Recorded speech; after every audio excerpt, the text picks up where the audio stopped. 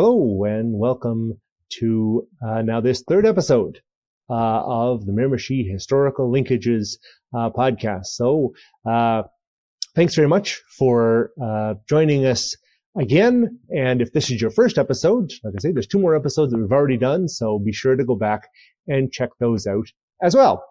So in our first 2 episodes, we talked a little bit about ourselves. We talked a little bit about the project. And now we're going to kind of get into the meat and potatoes of what we've been into now for the last, 8 or 9 months. The interviews themselves. We touched on it a little bit last time, but today we'll be going into a little bit more detail about what we were kind of expecting when we went into those interviews, how we conducted them, and things of that nature. So once again, I am Sean McCarthy. I'm joined by Alison Paradis, Tasha Smith, and Sarah Ward. So welcome, everybody. Thank you. I was interested in kind of talking about our interview process, because I know that as the person conducting the interview, I was nervous when we were first starting, thinking like, do I show up prepared with like a list of questions, and, how long is a good interview, and is this going to be too short, or is the person I'm interviewing going to feel, bored or pressured, or how are they going to think that this process is going? So I thought maybe if we visit a little bit about how we go about our interviews now that we've done quite a few, and we as interviewers are more comfortable, then maybe we can kind of open the door for people who might have stories or who might have information or research that they've done that they'd like to share with us, and make them feel a little bit more at ease, a little bit more comfortable, so they're not worrying about the same things we all worried about when we started.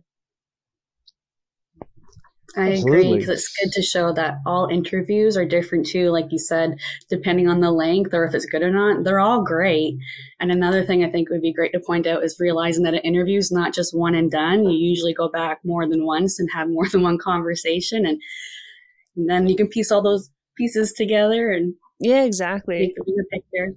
And I know that at the beginning, a lot of my interviews, I would go in expecting to kind of have just to walk away with like a list of new information. And instead I would leave with a list of like 10 people that I should contact for more interviews. So there were a lot of like little surprises like that, I think, with the interview process that ended up making this project just more fun and a little bit more intricate and more detailed. All the hidden treasures. Exactly, right? I'd say one interesting thing about a lot of the interviews I've done, I think mostly all of them, they either knew a family member of mine or were a family member or are a family member of mine. So I thought that was quite interesting and fun. Like you said, it's all the connections. You find out how small the world really is. Like, it's not just a city. Yeah, really. Most of my interviews, if not all of them, I would say from the very beginning of the conversation, the first 2 minutes, I would say, on average, was the interviewee telling me about how they couldn't really think of anything that would be worth sharing. And then those interviews usually went on to be an hour or 2 filled with great information. Same exact experiences. It was quite funny because I noticed the pattern. I was like, oh. The second interviews were always funner too, because then they're everyone's more relaxed. Yes. They're like, the introduction part kind of out of the way, and then they think of stuff too over time, or you think of questions over time until you see them again. Then you're like, hey, I was wondering about this. So I have a question for you guys for when it comes to picking the people that you're interviewing. So did you guys kind of like go in with just this list of people, or was it you did research and found names through research, or what was your process when you started to come up with this list of people to interview? Well, I mean, I guess I would just answer yes. I did both those things. I started off with, with some people that I thought could be able to kind of, tell me some things. I guess people that I knew were, for lack of a better word, maybe experts or very experienced in some aspect of the past, and that I wanted to kind of learn a little bit more about. So that would kind of be a stepping off point for those interviews. I would kind of say, okay, well, I know you know a lot about, the foundation of the Irish Festival. Well, tell me how that started, and then let's use that as kind of our stepping off point, and then we can kind of go from there. But then at the same time, there were opportunities just to kind of sit down with other people, and kind of like what you say, Ali, I didn't so much as interview them, but they just told me, okay, well, here's a list of people that you can kind of talk to, So there were interviews that were very kind of historical, but then there were ones that were much more about kind of networking, and were much more about, because I met with the Historical Society and the Highland Society, and those meetings were not really so much about telling me information. It's about giving me, kind of contacts for people that, I could kind of, speak to. And then sometimes, when I'd be flipping through a book and I'd find somebody, an author or a historian that, was still in kind of the maritime area, I could reach out to them and maybe kind of set up an interview that way as well. So, So I guess kind of a little bit of column A, a little bit of column B, and some of the column C as well. So, yeah. What about you, Tasha? I would say the same experiences as both of you guys. I took the information I already had in my head, or like the connections I've had prior, and I reached out to them, and they were able to give me some more names of people who to connect with. Sarah's been a great help too. She's always passing on information to us. So I always jot those down when we're at our meetings. And one thing I notice that sometimes when you're reaching out to people and where life gets so busy, they don't always return your message, which is totally fine. But you have to remind yourself as the interviewer that you have to sometimes send that friendly reminder or message being like, hi, like I reached out if you're still interested. And then I find one of the issues I had was scheduling. I think everyone they wanted to meet up, but then with the pandemic and stuff like that did cause a lot of issues to meet up. And now thankfully things have, subsided. It's nice to get out there and be hands-on, face-to-face talking to people. Another thing was I never did a telephone interview before, I realized, until I started this career. So then I had a couple of those, that's fun and a new experience. Cause a lot of time when people think interview, they automatically, well, in my opinion, most are thinking, like you said, verbally, face to face, or with a list of questions. I feel like that's what I was taught in high school. Right. But then when you get out in the university and stuff like that, and you're doing your research, or it's just fun to see how many different ways an interview can be conducted. Yeah, I mean, most of mine were done via either Zoom or a phone call, because a lot of the people that I did interview were either not from the area or not currently in the area, or, some of them were a more vulnerable population with COVID, being older. So we just all kind of felt more comfortable doing it over the phone, and that was just as nice. But I do look forward to, maybe reaching out to those people again and seeing if we sit down face to face, if those conversations go a little bit further. But I think that's another important thing, in terms of bringing comfort to people who, I guess, who are curious about chatting with us. We're very flexible. We'll do a phone call. We'll do in person. We can do a Zoom. We can do you rather written it down? Having it written down. We'll do email. You tell us. We'll do it. Because at the end of the day, we want to make sure that everybody that's involved with these interviews are comfortable and are able to just have a fun experience out of it, to be able to tell us their stories and to tell us what they want to share with us in a no pressure environment. Absolutely. because the pressure is real on both sides. Yeah, exactly. So that's one good thing about, I guess, this research, right? It's an ethnographic research, what we're doing.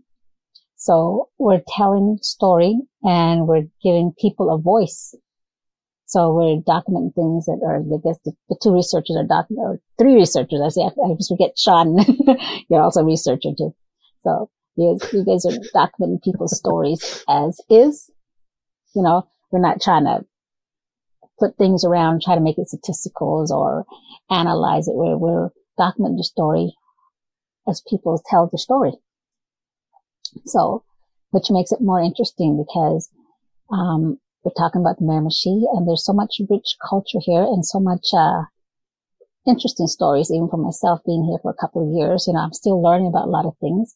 I'm still discovering things.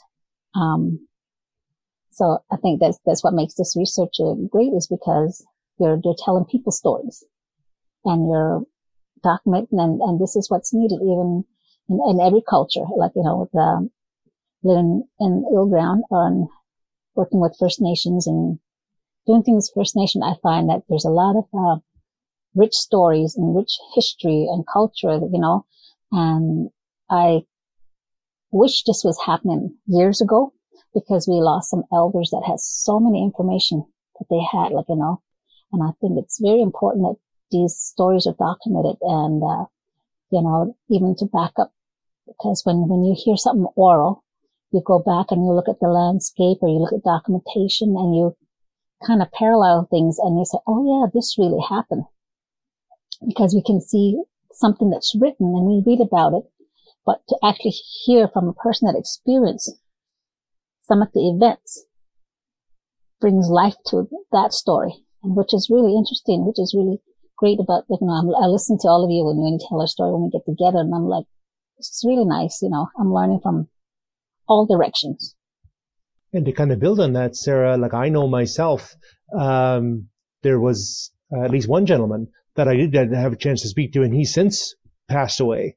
So, I was very grateful to speak with him anyway. But, I think, understanding now that I was able to kind of record, some of his stories before he passed on, it kind of adds another layer of significance to that conversation. It makes you kind of think about it. I know those conversations that we've had throughout our meetings, they got me thinking about my grandfather and my grandparents and how a lot of them had passed away. And it's like, I should start recording, even if it wasn't for work, just recording our conversations, because you don't realize how much you miss the conversations when they are gone, or like you said, all the information that just from a casual conversation, you could have figured out something new, whether it was just about your own family history is quite interesting, and then connect it with others' family history makes it more exciting in my opinion anyway. I love connecting lives to lives, because I don't know why it amazes me, but it does. I just think it's so beautiful how we can live our life and influence one another in positive ways. I think that our interview process did kind of plant that seed for me too, that there's this importance in sitting down with our grandparents and our parents and just talking and listening, right? Letting them talk and listening to what they, what they lived through and what they thought was a significant part of their childhood or their young adult years, or, and I think that it has the same process as when we conduct our interviews for this project, where, it starts off by saying, oh, well, milk at that time cost this much and candy cost this much. And then at the end of, an hour or two, you're talking about things you never knew your grandparents had lived through. So I think there's just a huge importance that was placed on just taking that time and listening. For me, anyway, once I really got into these interviews, it made me realize that there are stories like this in my own family that we're not taking the time to sit down and listen to. Absolutely. I agree. Mm-hmm. That's the homework I'm sending out to all of our listeners. Go and sit down with your parents or your grandparents, your cousins, your aunts, your uncles, anybody. Just sit down, let them talk. Just listen. And then call us with your information. There you go. There you go. And if you know those stories, write them down, you know, I mean, because again, I mean, you know, like there will come a time, you know, that, and again, I think we've all been there, you know, in our young adulthood when, you know, we don't put the kind of, you know, significance on that we should, and we come to realize it too late. You know what I mean? That, you know, well, I certainly know I did. Like, I always remember, you know, it was my first year working at Beaubears, and I sat down with my dad's father, you know, who passed away at the age of 91. And we had a conversation for about 45 minutes. I wrote none of it down. Then I remember, you know, two things, you know, I mean, at a 45-minute conversation, and I wish I could remember, you know, so much more. So yeah, so when you know, and so like I say, I'm trying to, you know, write stuff down now that, you know, that maybe someday, you know, my nieces or whomever might be interested in, and, you know, and then it's there, you know, for them. But yeah, you know, that's it. But like I say, I absolutely, I think it's so much richer, Ali, as you say, and Sarah, as you say, and Tasha as well, you know what I mean, when you can hear it. You know what I mean? When you get that experience person to person, you know, so I think, you know, yeah, if as and when you're able, like I say, yeah, definitely. I back that homework, 150%. Yeah. Well, and I think we forget that we're living in the future's history, right? So sure. I think it's easy for us to think, like, even with me, when I started doing this research, reading through some things and trying to find information on things and just saying, like, I just wish that somebody would have written this down. Like, why did nobody write this down? I'm not writing anything down that I'm going through on a day-to-day basis, but I sure bet it would help the historians and, you know, in the future who are trying to do this project in 100 years from now. We're trying to get information on what Miramichi was like during the pandemic. You know, we don't, I don't know. It's almost like we don't necessarily think of right now as being anything other than the present. But at the end of the day, if we don't leave anything behind either, then we're continuing this vicious cycle of questioning history. But I think at the same time too, you know, kind of to your point originally about the fact that, you know, I think a lot of people come into these interviews and say, "Oh, I mean, I don't have too much to tell you."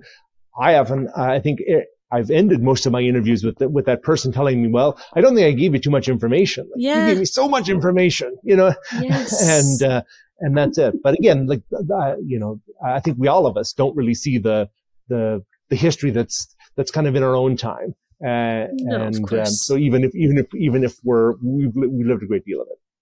Yep. Another thing too is that when we do document stories like that, because in history books and newspapers, they're written about people that are in the public eye, like, you know, politicians or somebody done something to exceed. But you never hear the story of the people that actually helped these people get where they got, or how they participated. And this research tells a story. Like, I was there when this was happening, or I did this in the background, like, you know, and, you know, we kind of get to the bottom of when something is planned or when somebody's building their life. You know, it gives stories and history to those events too. Actually, it's great that you went before me, Sarah, because I was pretty much going to say the same thing you just did, that it would be great to see how different people experienced it, like that wasn't in the public eye. So I was going to say, each community too, like that's for each culture, how they dealt with that scenario, especially the ones that are like located, you know, right next to each other, close proximity. If an event happened, say like the Miramichi fire, for an example, all the communities, mostly the communities experienced the same situation almost, but dealt with it differently, or vice versa. So it's just great to see how it was. And another thing, work through. There's some stories that are hidden because, like, I think Tasha and I were talking about residential school, And as we're talking, she said, my grandfather never shared this with me. I'm surprised she didn't share this. And I said, because your grandfather was protecting you. So things like that were uncovered because there's hidden things that was never shared for our own protection. Or I tell the story, I guess, as I said, I come from New Mexico. So I grew up kind of during the civil rights movement, right? I got this sweatshirt from my brother, a Muhammad Ali t-shirt, sweatshirt more or less. It says, I'm the greatest. I was so happy I got the sweatshirt, right? A few days later, it disappeared. I couldn't find it. But I didn't know the consequences of wearing the Muhammad Ali sweatshirt at the time. My mother hid it because, for my safety. It was when I was like coming back from Oklahoma and my mom says, this was yours, remember? She gives me back the sweatshirt. But I did not understand. I was a child. I did not understand what was going on then. But for her to take it from me, it was for my own safety at the time. So that kind of tells you some things about history, Right. Like think of that story written from your point of view and that story written from your mom's point of view. Right. Yeah. Like if history was written that way, if we could see all these different point of views, how much more we could understand. So I remember growing up and thinking like, I don't need to write anything down in journals and diaries. Like my mom journals every single night. I don't need to journal. She has everything written in there. But then here I am listening to this and being like, yeah, but my mom and I's experiences are different. We lived through the same, a lot of the things that she's written in there are big events that were huge and important for both of us. And we lived them in completely different ways. And do you find that in the interviews too? Do you find a lot of, people talking about the same events kind of from different angles, I guess, or from different perspectives? Yes. I'm trying to think if many people on my end have really brought up specific events that were repeated.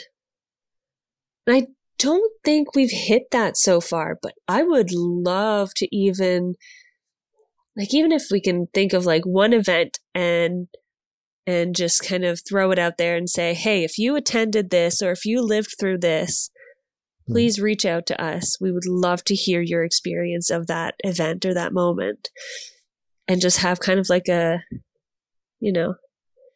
compilation of everybody's experiences. That'd be interesting. But no, I haven't had any of that happen yet, but now I really want it to happen.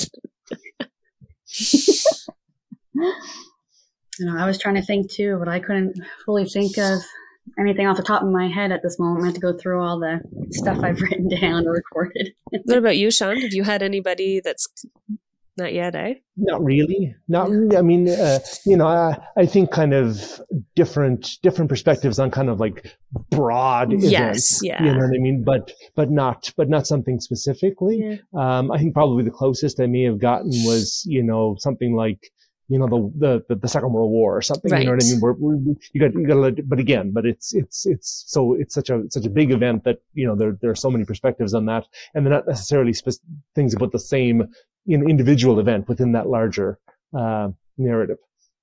Yeah. So I'm even thinking like we've had so many big events in the greater Miramichi area that there are people who lived through it who are still alive, or who have, maybe it's the children or grandchildren of those people who might still have their family members' experience either written down or memorized, or who knows how they have it saved. But I think that would be an interesting call to action for us to have at some point, to just kind of see what people experienced and how. Well, stay tuned, dear listeners and viewers. The difference I notice is that in Western culture, you probably find a lot of things like you said, journal, written things down. But it's kind of amazing how when we talk to our elders in the First Nations community, how they remember things. They sometimes they point to dates, sometimes they point to events, but they're not written down. But their mind is so sharp telling the stories. Yeah, I think Acadians have a lot of that same way of keeping stories. I think that it's a lot of, I think both of our communities are storytellers, right? Where that's an important part of family time and community time is we sit down and we share stories. But it's not shared stories from a book or from, pen and paper. It really is, here's a story that my mother told me, whose mother told her, whose mother told her. And and I know, Sarah, you had kind of talked about this before, about how this story naturally changes, but it's that it doesn't make it any less true. I totally agree with that, because I find every time my grandfather would tell me a story, there was like a little new piece in there. So I always listen, even though most, like 99% of it was the same. But I'm like, there's always that one little time that he mentioned something new. So I'm like, I'm all ears. Yeah, exactly. Well, friends, we have reached the end of our third episode. Do we have any parting words? Well, if you are interested in speaking with us, the information I think is going to be displayed on your screen right now, maybe as I'm talking, and will certainly be in the description below. So we encourage you again that if you've got some things to share with us or some research that you've done, we'd certainly love to speak with you. We're hopeful that in the course of these 3 episodes, we've demonstrated that we're all very approachable and very nice people. That's it. That our disguises have not slipped in the last 90 minutes that we've spent with you. So that's it. And we promise that they won't slip during the interviews. That's right. That's it. Well, anyway, so yeah. Ladies and gentlemen, we can't end this podcast without having only our favorite segment, where Sean sings the outro. Oh, okay. Yeah. I mean, I had 3 weeks to prepare for this, and I didn't. You knew this was coming. I wasted it. So that's it. So anyway, that's it. So yeah, the best I can come up with is, I mean, it won't be a song, but I mean, it'll rhyme. We'll take it. So here we go. That's it. As a friend of mine says, you get what you get, so don't get upset. So that's it. So here's to all of you, as good as you are, and here's to me, as bad as I am, as good as you are, and as bad as I am, I'm as good as you are, as bad as I am. So, there you go. We'll see you next week. All the best. Thank you so much.